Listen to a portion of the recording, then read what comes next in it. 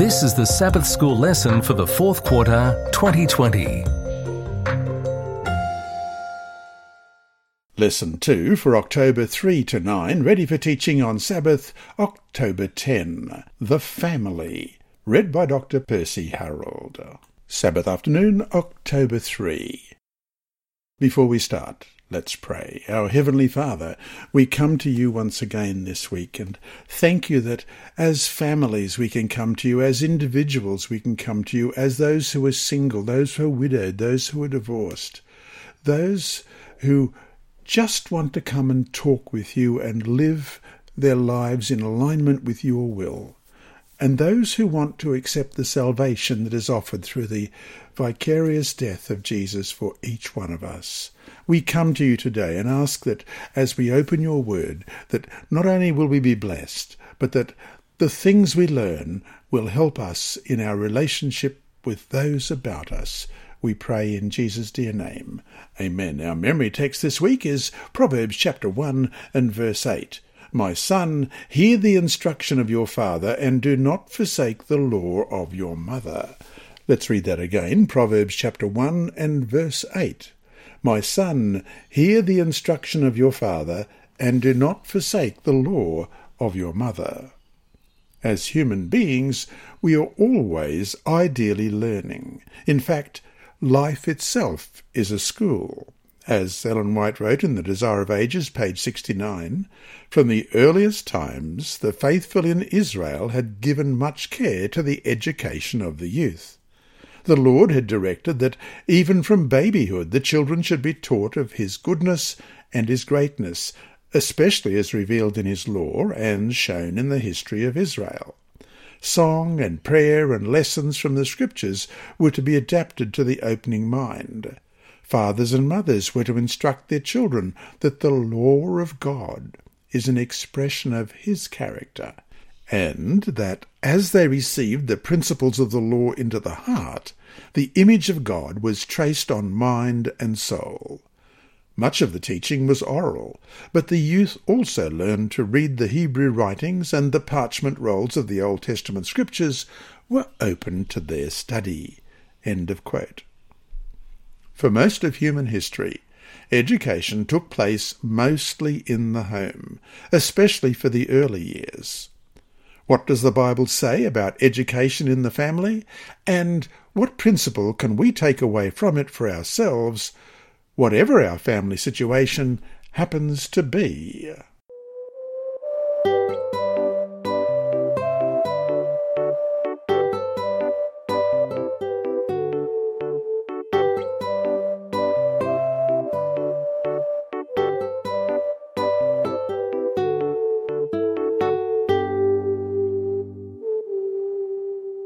Sunday, October 4.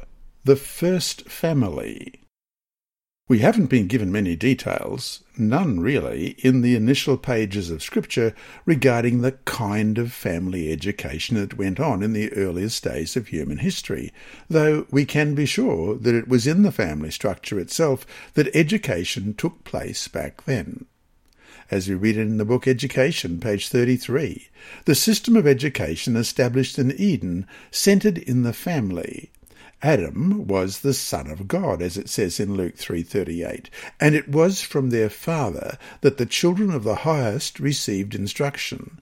Theirs, in the truest sense, was a family school. End of quote. And though we don't know exactly what was taught, we may be sure that it dealt with the wonders of creation and, after sin, the plan of redemption. Question: what do the following texts teach? And why would they surely have been part of the education that Adam and Eve imparted to their children? Genesis chapter 1, Genesis chapter 2, Genesis chapter 3, verses 1 to 15, 2 Corinthians 4, verse 6, Luke 10:27, Galatians 3:11, and Revelation 22, verse 12. Let's read those verses. It's going to be a long haul, but stay with us because the story is so great. In the beginning, God created the heavens and the earth. The earth was without form and void, and darkness was on the face of the deep. and the Spirit of God was hovering over the face of the waters. Then God said, "Let there be light," and there was light. And God saw the light, that it was good, and God divided the light from the darkness. God called the light day, and the darkness he called night. So the evening and the morning were the first day. Then God said, "Let there be a firmament in the midst of the waters, and let it divide the waters from the waters." Thus God made the firmament, and divided the waters which were under the firmament from the waters which were above the firmament. And it was so. And God called the firmament heaven. So the evening and the morning were the second day. Then God said, "Let the waters under the heavens be gathered together into one place, and let the dry land appear." And it was so. And God called the dry land earth, and the gathering together of the waters he called seas. And God saw that it was good. Then God said, "Let the earth bring forth grass, the herb that yields seed, and the fruit tree that yields fruit according to its kind, whose seed is in itself on the earth." And it was so. And the earth brought forth grass, the herb that yields seed according to its kind, and the tree that yields fruit, whose seed is in itself according to its kind. And God saw that it was good. So the evening and the morning were the third day. Then God said, "Let there be lights in the firmament of the heavens to divide the day from the night, and let them be for signs and seasons and for days and years, and let them be for lights in the firmament of the heavens to give light on the earth." And it was so. Then God made 2 great lights, the greater light to rule the day, and the lesser light to rule the night. He made the stars also. God set them in the firmament of the heavens to give light on the earth, and to rule over the day and over the night, and to divide the light from the darkness. And God saw that it was good. So the evening and the morning were the 4th day. Then God said, "Let the waters abound with an abundance of living creatures, and let birds fly above the earth across the face of the firmament of the heavens." So God created great sea creatures and every living thing that moves, with which the waters abounded, according to their kind, and every winged bird according to its kind. And God saw that it was good. And God blessed them, saying, "Be fruitful and multiply, and fill the waters in the seas, and let birds multiply on the earth." So the evening and the morning were the 5th day. Then God said, "Let the earth bring forth a living creature according to its kind, cattle and creeping thing and beast of the earth, each according to its kind." And it was so.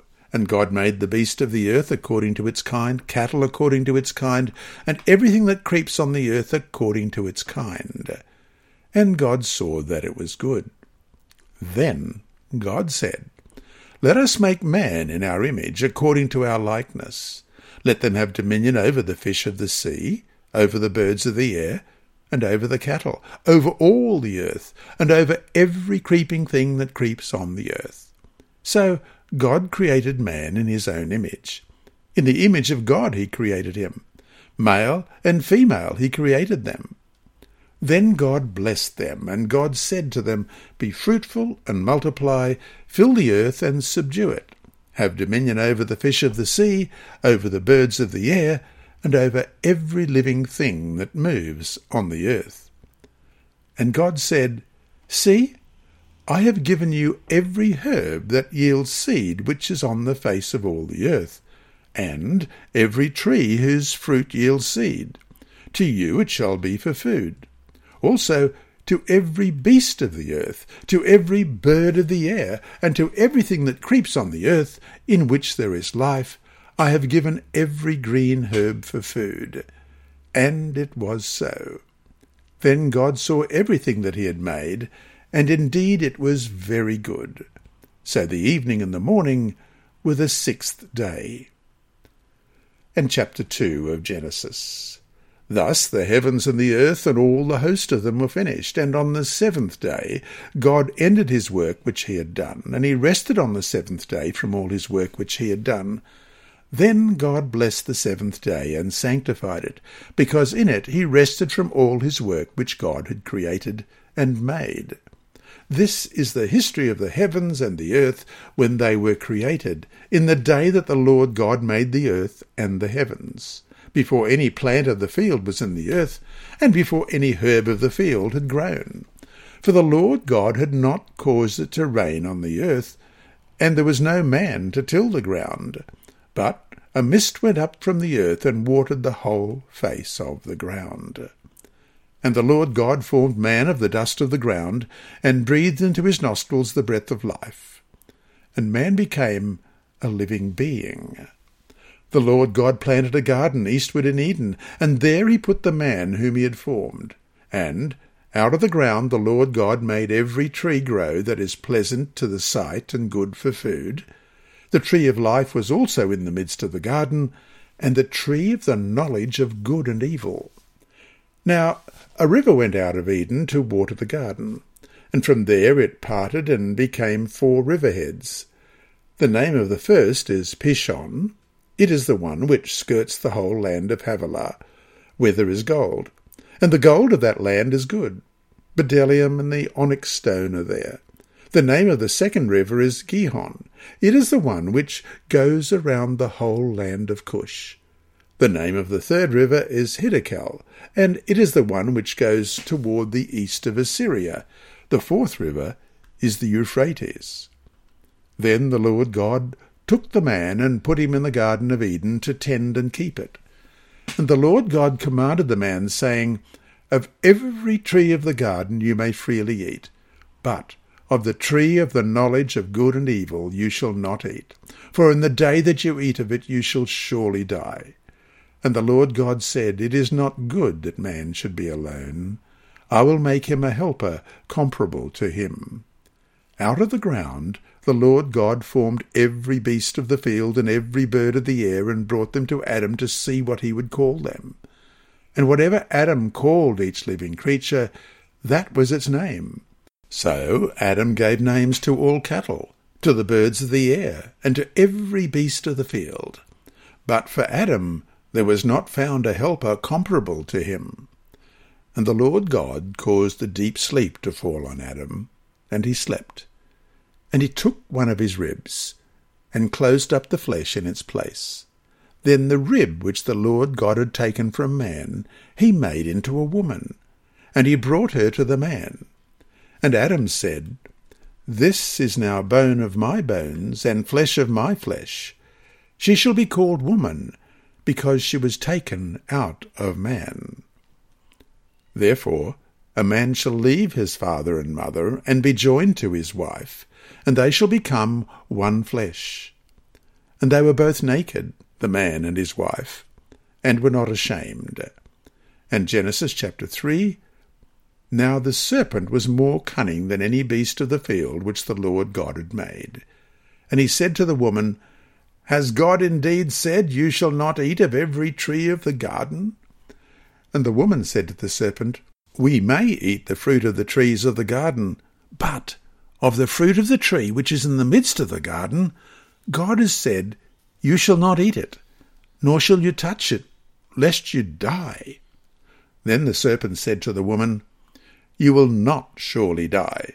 For God knows that in the day you eat of it your eyes will be opened, and you will be like God, knowing good and evil.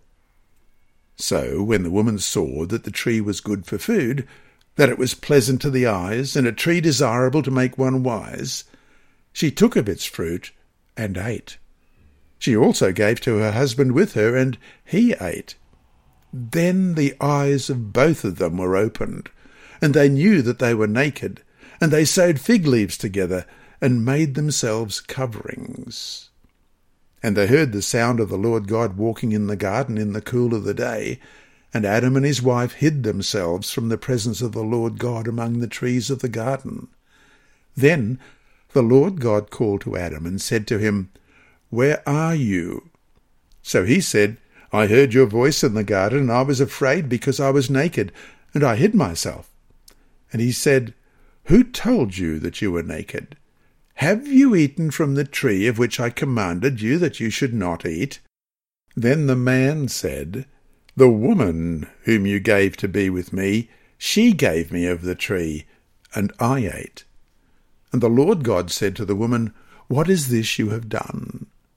The woman said, The serpent deceived me, and I ate. So the Lord God said to the serpent, Because you have done this, you are cursed more than all cattle, and more than every beast of the field. On your belly you shall go, and you shall eat dust all the days of your life. And I will put enmity between you and the woman, and between your seed and her seed. He shall bruise your head, and you shall bruise his heel. And 2 Corinthians chapter 4, verse 6, For it is the God who commanded light to shine out of darkness, who has shone in our hearts to give the light of the knowledge of the glory of God in the face of Jesus Christ. And Luke 10:27, So he answered and said, You shall love the Lord your God with all your heart, with all your soul, with all your strength, and with all your mind, and your neighbour as yourself. And Galatians 3, verse 11, But that no one is justified by the law in the sight of God is evident, for the just shall live by faith. And Revelation chapter 22 and verse 12, And behold, I am coming quickly, and my reward is with me, to give to everyone according to his work. In the book Education, page 20, we read, The system of education instituted at the beginning of the world was to be a model for man throughout all after time. As an illustration of its principles, a model school was established in Eden, the home of our first parents. End of quote. Christian education is a commitment to educating families and members in doctrine, worship, instruction, fellowship, evangelism, and service. Home is where you minister to family members about the love and promises of God. It is where Jesus is introduced to children as their Lord and Saviour and friend, and where the Bible is upheld as the Word of God. Family is where you model what a healthy relationship with your Heavenly Father looks like. In Genesis chapter 4, verses 1 to 4, we have both Cain and Abel bringing their offerings to the Lord. Let's read that. Genesis 4, beginning at verse 1. Now Adam knew Eve, his wife, and she conceived and bore Cain, and said, I have acquired a man from the Lord. Then she bore again, this time his brother Abel. Now Abel was a keeper of sheep, but Cain was a tiller of the ground. And in the process of time it came to pass that Cain brought an offering of the fruit of the ground to the Lord. Abel also brought of the firstborn of his flock and of their fat. And the Lord respected Abel and his offering. We surely can assume that they learned about the meaning and importance of the offerings as part of their family education regarding the plan of salvation. Of course, as the story shows, a good education doesn't always lead to the kind of outcome that one would hope for. So, to finish today, whatever your home situation is, what choices can you make in order for it to be an environment where truth is taught and lived out?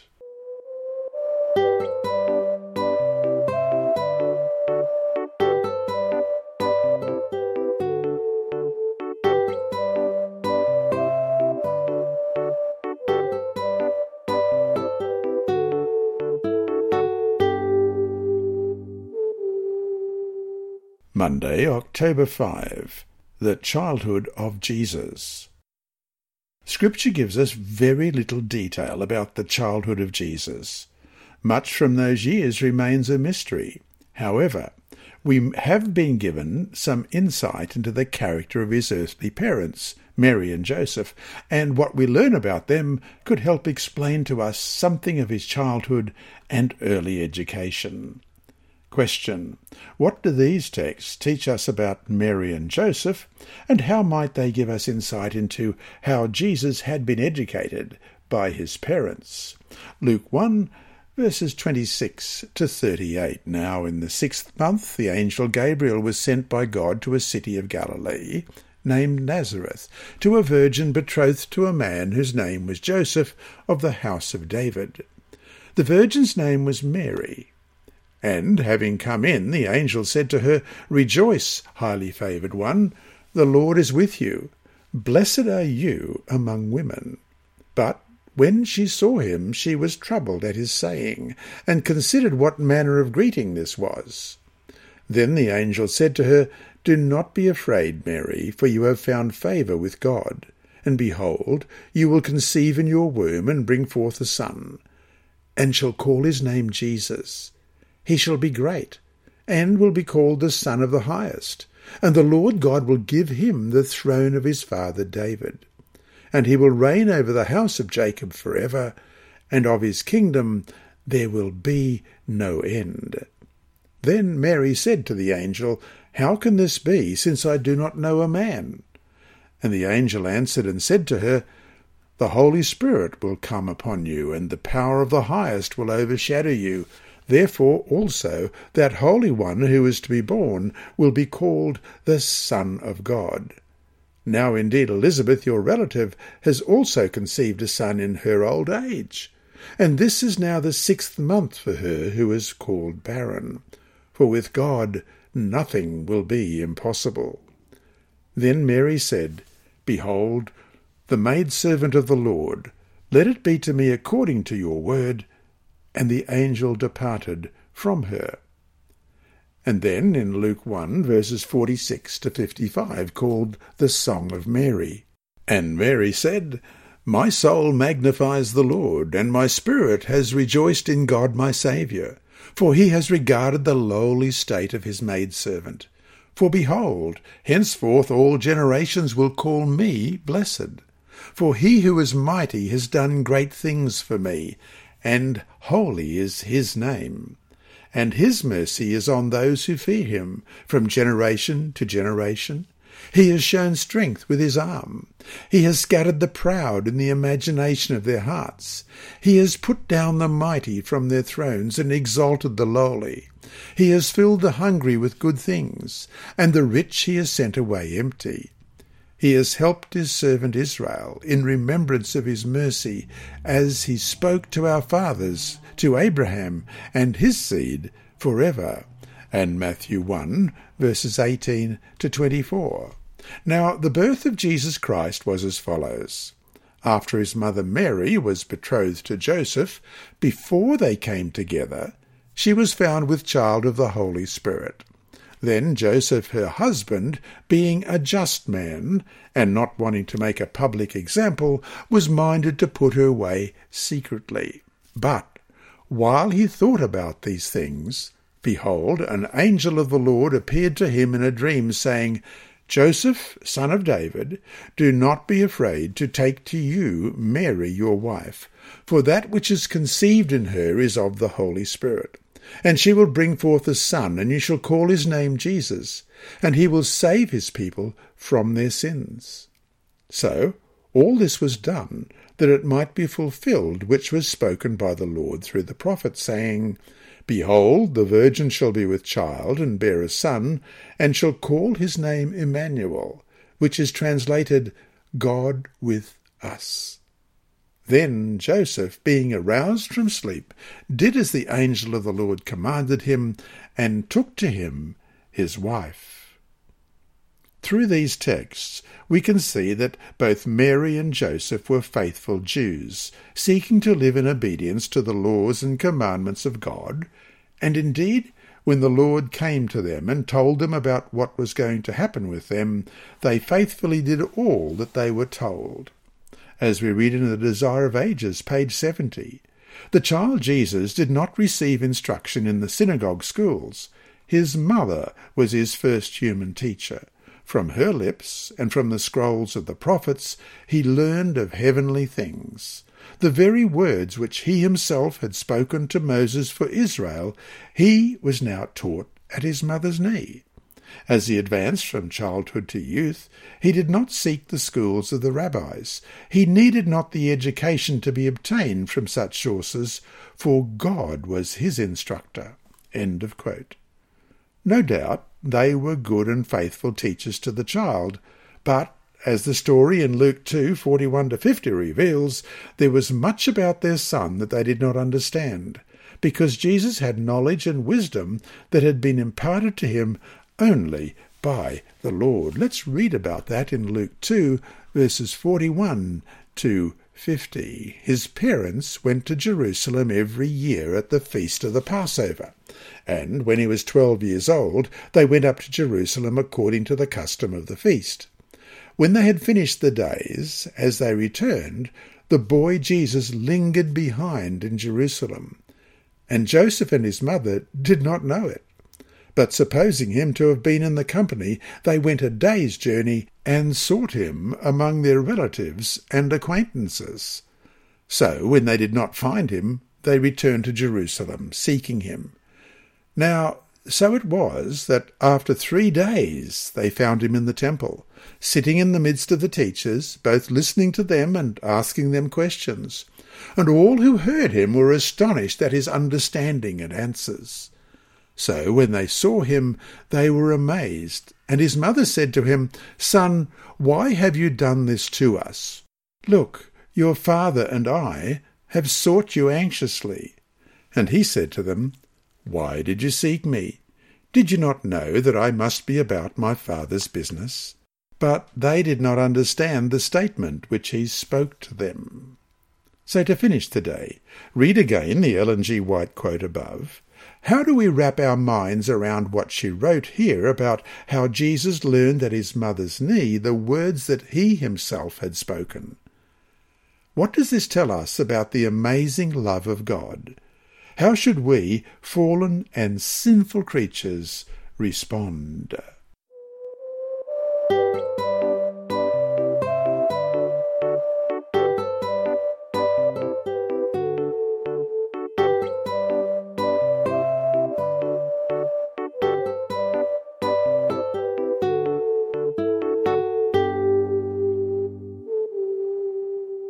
Tuesday, October 6.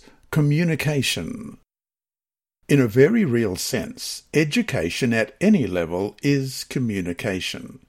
The teacher is the one who has knowledge, wisdom, information, facts, whatever, to convey to the student. Someone filled with a lot of knowledge must be able to communicate it to others, otherwise, what good is all that he or she knows, at least in terms of teaching? At another level, however, good teaching skills are not just the ability to communicate. Also crucial to the whole process is the building of a relationship. As we read in Education, page 212, the true teacher can impart to his pupils few gifts so valuable as the gift of his own companionship. It is true of men and women, and how much more of youth and children, that only as we come in touch through sympathy can we understand them, and we need to understand in order most effectively to benefit. End of quote. In other words, good teaching works on the emotional and personal level as well. In the case of the family as a school, this is so very important. A good relationship must be built between the student and teacher. Relationships are established and developed by means of communication. When Christians do not communicate with God, such as by reading the Bible or in prayer, their relationship with God stagnates.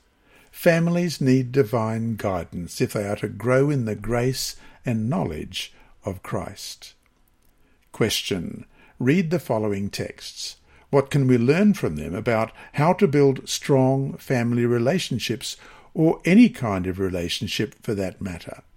Psalm 37, verses 7 to 9. Rest in the Lord and wait patiently for him. Do not fret because of him who prospers in his way, because of the man who brings wicked schemes to pass. Cease from anger and forsake wrath. Do not fret. It only causes harm. For evildoers shall be cut off, but those who wait on the Lord, they shall inherit the earth. And Proverbs 10, verses 31 and 32. The mouth of the righteous brings forth wisdom, but the perverse tongue will be cut out.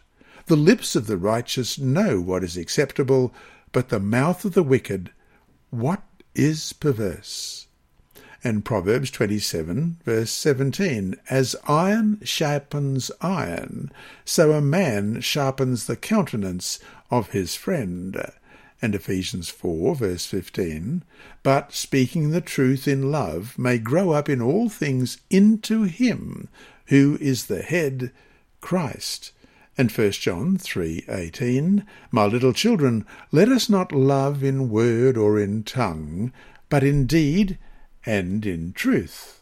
And then Titus chapter 3, verses 1 and 2, remind them to be subject to rulers and authorities, to obey, to be ready for every good work, to speak evil of no one, to be peaceable, gentle, showing all humility to all men. And James 4:11, do not speak evil of one another, brethren. He who speaks evil of a brother and judges his brother speaks evil of the law and judges the law. But if you judge the law, you are not a doer of the law, but a judge. Taking the time to sow the proper seeds of communication will not only prepare family members for a personal relationship with Christ, but also help to develop interpersonal relationships within the family. It will open up channels of communication that you will be glad you formed once your children reach puberty and adulthood. And even if you don't have children, the principles found in these texts can work for all kinds of relationships. So to finish today, think too about why it is not just what we say that is so important, but how we say it. What have you learned from situations in which the way you said something pretty much ruined the impact of what you had said, even if what you said was correct?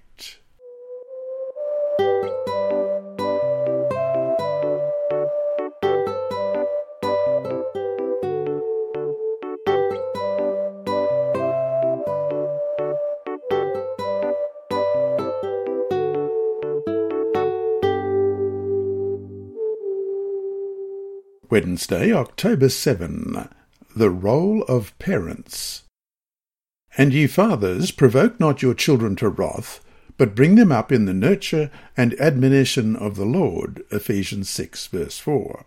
And Proverbs 31, verse 10 reads, who can find a virtuous wife? For her worth is far above rubies. Parents have an awesome responsibility. The father is the head of the family, and the family is the nursery of church, school, and society. If the father is weak, irresponsible, and incompetent, then the family, church, and school and society will suffer the consequences. Fathers should seek to demonstrate the fruit of the Spirit, as we read in Galatians 5:22 and 23. Love, joy, peace, long-suffering, gentleness, goodness, faith, meekness, and temperance. Mothers, too, have perhaps the most important role in all society. They have great influence in shaping the characters of their children and establishing the mood and temperament of the home. Fathers should do all they can to work with the mothers in the education of their children. Question: what can fathers and mothers learn from these texts? Ephesians 5:22 and 23. Wives, submit to your husbands as to the Lord, for the husband is head of the wife, and also Christ is head of the church, and he is the Saviour of the body. And the same chapter, verses 25 and 26. Husbands, love your wives, just as Christ also loved the church and gave himself for her, that he might sanctify and cleanse her with the washing of water by the word. And 1 Corinthians 11, verse 3, but I want you to know that the head of every man is Christ, the head of woman is man, and the head of Christ is God. And 2 Corinthians 6, verse 14, do not be unequally yoked together with unbelievers. For what fellowship has righteousness with lawlessness? And what communion has light with darkness? And Romans 13, verses 13 and 14. Let us walk properly as in the day, not in revelry and drunkenness, not in lewdness and lust, not in strife and envy, but Put on the Lord Jesus Christ and make no provision for the flesh to fulfil its lusts. And 2 Peter chapter 1, verses 5 to 7. But also for this very reason, giving all diligence, add to your faith virtue, to virtue knowledge, to knowledge self-control, to self-control perseverance, to perseverance godliness, to godliness brotherly kindness, and to brotherly kindness love. And Philippians chapter 4, verse 8.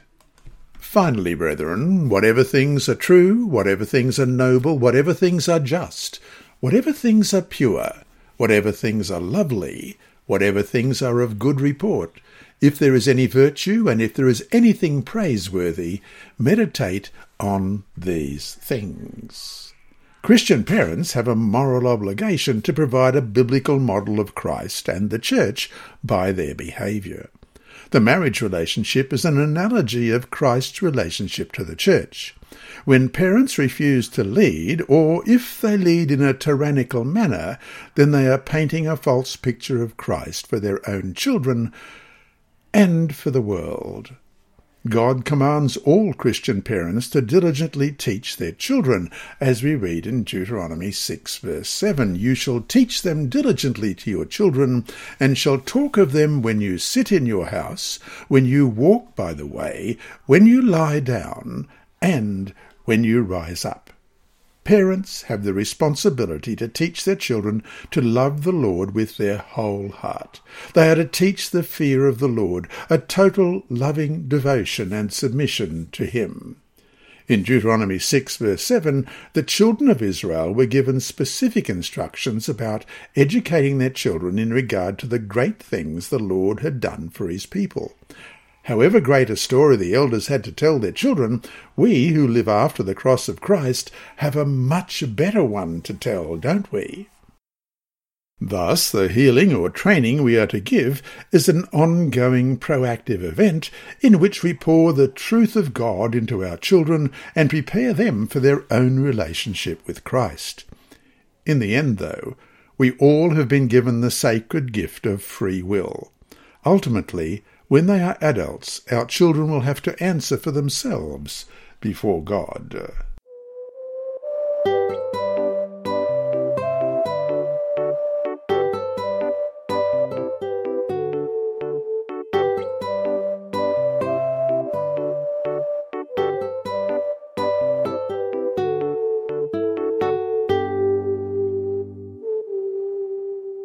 Thursday, October 8. Lest ye forget. Before the children of Israel were to enter into the promised land, Moses spoke to them again, recounting the wonderful ways that the Lord had led them, and he admonished them again and again not to forget what the Lord had done for them. In many ways, Deuteronomy was Moses' last will and testament. And though written thousands of years ago, in a culture and life situation radically different from anything we face today, the principles there apply to us as well. Question. Read Deuteronomy chapter 6. What can we learn from this chapter about the principles of Christian education? What should be central to all that we teach, not just to our children, but to anyone who doesn't know what we know about God and His great acts of salvation? What warnings are found in these verses as well? Deuteronomy chapter 6, beginning at verse 1. Now this is the commandment, and these are the statutes and judgments which the Lord your God has commanded to teach you, that you may observe them in the land which you are crossing over to possess, that you may fear the Lord your God, to keep all His statutes and His commandments which I command you, you and your son and your grandson, all the days of your life, that your days may be prolonged. Therefore hear, O Israel, and be careful to observe it, that it may be well with you, and that you may multiply greatly, as the Lord God of your fathers has promised you, a land flowing with milk and honey. Hear, O Israel, the Lord our God, the Lord is one. You shall love the Lord your God with all your heart, with all your soul, and with all your strength. And these words which I command you today shall be in your heart. You shall teach them diligently to your children, and shall talk to them when you sit in your house, when you walk by the way, when you lie down, and when you rise up. You shall bind them as a sign on your hand, and they shall be as frontlets between your eyes. You shall write them on the doorposts of your house and on your gates. So it shall be, when the Lord your God brings you into the land of which he swore to your fathers, to Abraham, Isaac, and Jacob, to give you large and beautiful cities which you did not build, houses full of all good things which you did not fill, hewn out wells which you did not dig, vineyards and olive trees which you did not plant, when you have eaten and are full, then beware, lest you forget the Lord who brought you out of the land of Egypt, from the house of bondage. You shall fear the Lord your God and serve him, and shall take oaths in his name. You shall not go after other gods, the gods of the peoples who are all around you, for the Lord your God is a jealous God among you, lest the anger of the Lord your God be aroused against you and destroy you from the face of the earth. You shall not tempt the Lord your God as you tempted him in Massah. You shall diligently keep the commandments of the Lord your God, his testimonies and his statutes, which he has commanded you, and you shall do what is right and good in the sight of the Lord, that it may be well with you, and that you may go in and possess the good land of which the Lord swore to your fathers, to cast out all your enemies from before you, as the Lord has spoken. When your son asks you in time to come, saying, What is the meaning of the testimonies, the statutes, and the judgments which the Lord our God has commanded you? Then you shall say to your son, We were slaves of Pharaoh in Egypt, and the Lord brought us out of Egypt with a mighty hand. And the Lord showed signs and wonders before our eyes, great and severe, against Egypt, Pharaoh, and all his household. Then he brought us out from there, that he might bring us in, to give us the land of which he swore to our fathers. And the Lord commanded us to observe all these statutes, to fear the Lord our God, for our good always, that he might preserve us alive, as it is this day. Then it will be righteousness for us, if we are careful to observe all these commandments before the Lord our God, as he has commanded us. So central to all that they were to teach their children was the marvellous working of God among them. Also, how clearly was the warning given not to forget all that God had done for them. Of course, if parents are to play the first major role in integrating biblical teachings into their children's lives, then they have a responsibility to organise and prepare their own lives in such a manner that they have adequate knowledge of and time to spend with their children. Ellen White writes in Education, page 275, The child's first teacher is the mother. During the period of greatest susceptibility and most rapid development, his education is to a great degree in her hands. End of quote. This is the essential time when parents minister to their children about the love and promises of God.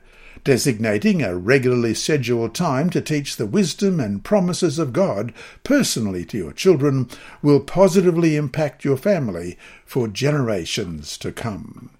And so to finish today, read this text again, Deuteronomy 6 verse 7. You shall teach them diligently to your children, and shall talk of them when you sit in your house, when you walk by the way, when you lie down, and when you rise up. What is the point here, and what should it tell us about how crucial it is always to keep the reality of the Lord before not just our children, but our own selves as well?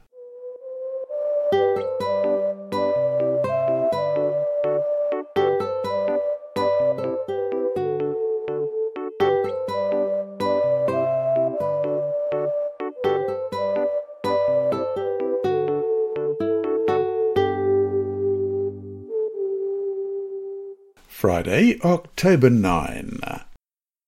From the book Education, page 276, we read, "Upon fathers as well as mothers rests a responsibility for the child's earlier as well as its later training, and for both parents the demand for careful and thorough preparation is most urgent. Before taking upon themselves the possibilities of fatherhood and motherhood, men and women should become acquainted with the laws of physical development. They should also understand the laws of mental development and moral training." End of quote. And from the same book, page 283, we read, "The work of cooperation should begin with the father and the mother themselves in the home life. In the training of their children, they have a joint responsibility, and it should be their constant endeavour to act together. Let them yield themselves to God, seeking help from Him to sustain each other. Parents who give this training are not the ones likely to be found criticising the teacher. They feel that both the interest of their children and the justice to the school demand that, so far as possible, they sustain and honour the one who shares their responsibility." End of quote. And that brings us to our 3 discussion questions for this week. 1. Whether we have children or not, we all exist in some sort of domicile, and we all interact with others as well.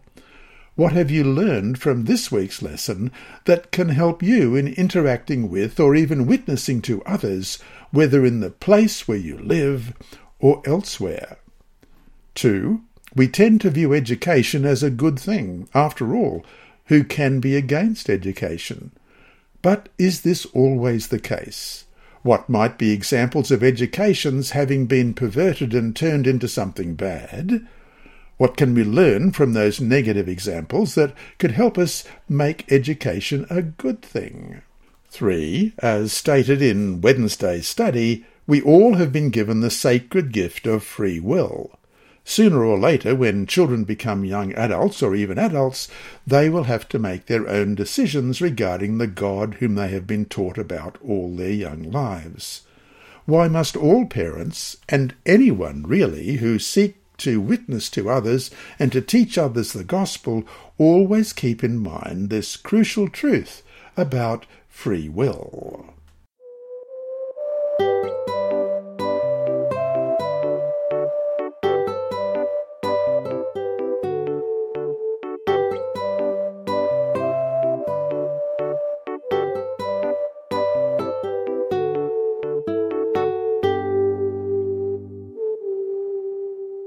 Inside Story. Our mission story this week is titled "Australian Risks All in Africa," and it's by Vanea Cho.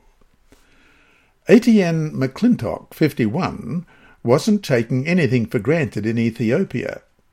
The 3ABN Australia radio host was preaching in Shisho, a rural town located 20 miles or 35 kilometres from Owassa, the second biggest city in Ethiopia, as part of the 2019 Total Member Involvement meetings organised by the East Central Africa Division. Electricity was intermittent, and he spent the first 2 nights presenting in the dark. Despite the technical challenges, more than 400 people were attending the outdoor meetings. The crowd was far bigger than the church could handle, and Etienne was preaching from a makeshift shelter with plastic sheets for a roof. Etienne was worried as he prepared for the 3rd meeting. Although a rented generator provided power, rain began to fall just 30 minutes before opening time. He hoped people wouldn't be deterred from attending. The rain stopped by the beginning of the meeting, but rain clouds filled the sky. Etienne was barely 15 minutes into his sermon when the rain started. As the downpour intensified, people left the meeting. Although Etienne had some protection in his makeshift shelter, his audience was sitting in the open air. The church elders and I had prayed for the rain to stay away, and now the rain had come back, Etienne recalled. We had to do something. But what? Suddenly it came to him. Every evening he had been sharing about God's power over sickness, sin, and death. But God also had power over the weather. He could pray for the rain to stop. But what if God chose not to stop the rain? His message would lose credibility and people might stop attending. At that moment, 1 John 5:14 flashed into Etienne's mind. Now this is the confidence that we have in him, that if we ask anything according to his will, he hears us. Etienne prayed silently, Lord, I believe, but please help my unbelief. Through his interpreter, he invited the audience to pray with him for the rain to stop. Moments after he said Amen, the rain stopped. It didn't rain again for the rest of the program. After the sermon, about 200 people came to the front to ask for prayer. There were people kneeling everywhere, Etienne said. As we knelt in the dirt, we prayed a prayer of thanksgiving and dedication to God. Seeing half of the audience kneeling on the ground, Etienne remembered his family and friends praying for his meetings in Australia. He thanked God for their prayers. God gave me a new experience, he said. Up until that point in my life, I took low risks with God with low rewards. This was the high risk that made me feel uncomfortable and vulnerable. But the reward was amazing. This lesson was read by Dr. Percy Harold for Christian Services for the Blind and Hearing Impaired, Christian Record Services for the Blind, the Sabbath School Department and Hope Channel. You can also listen on the official Sabbath School 4 app and the Apple iTunes app, Sabbath School with Percy Harold. Remember, God is always faithful.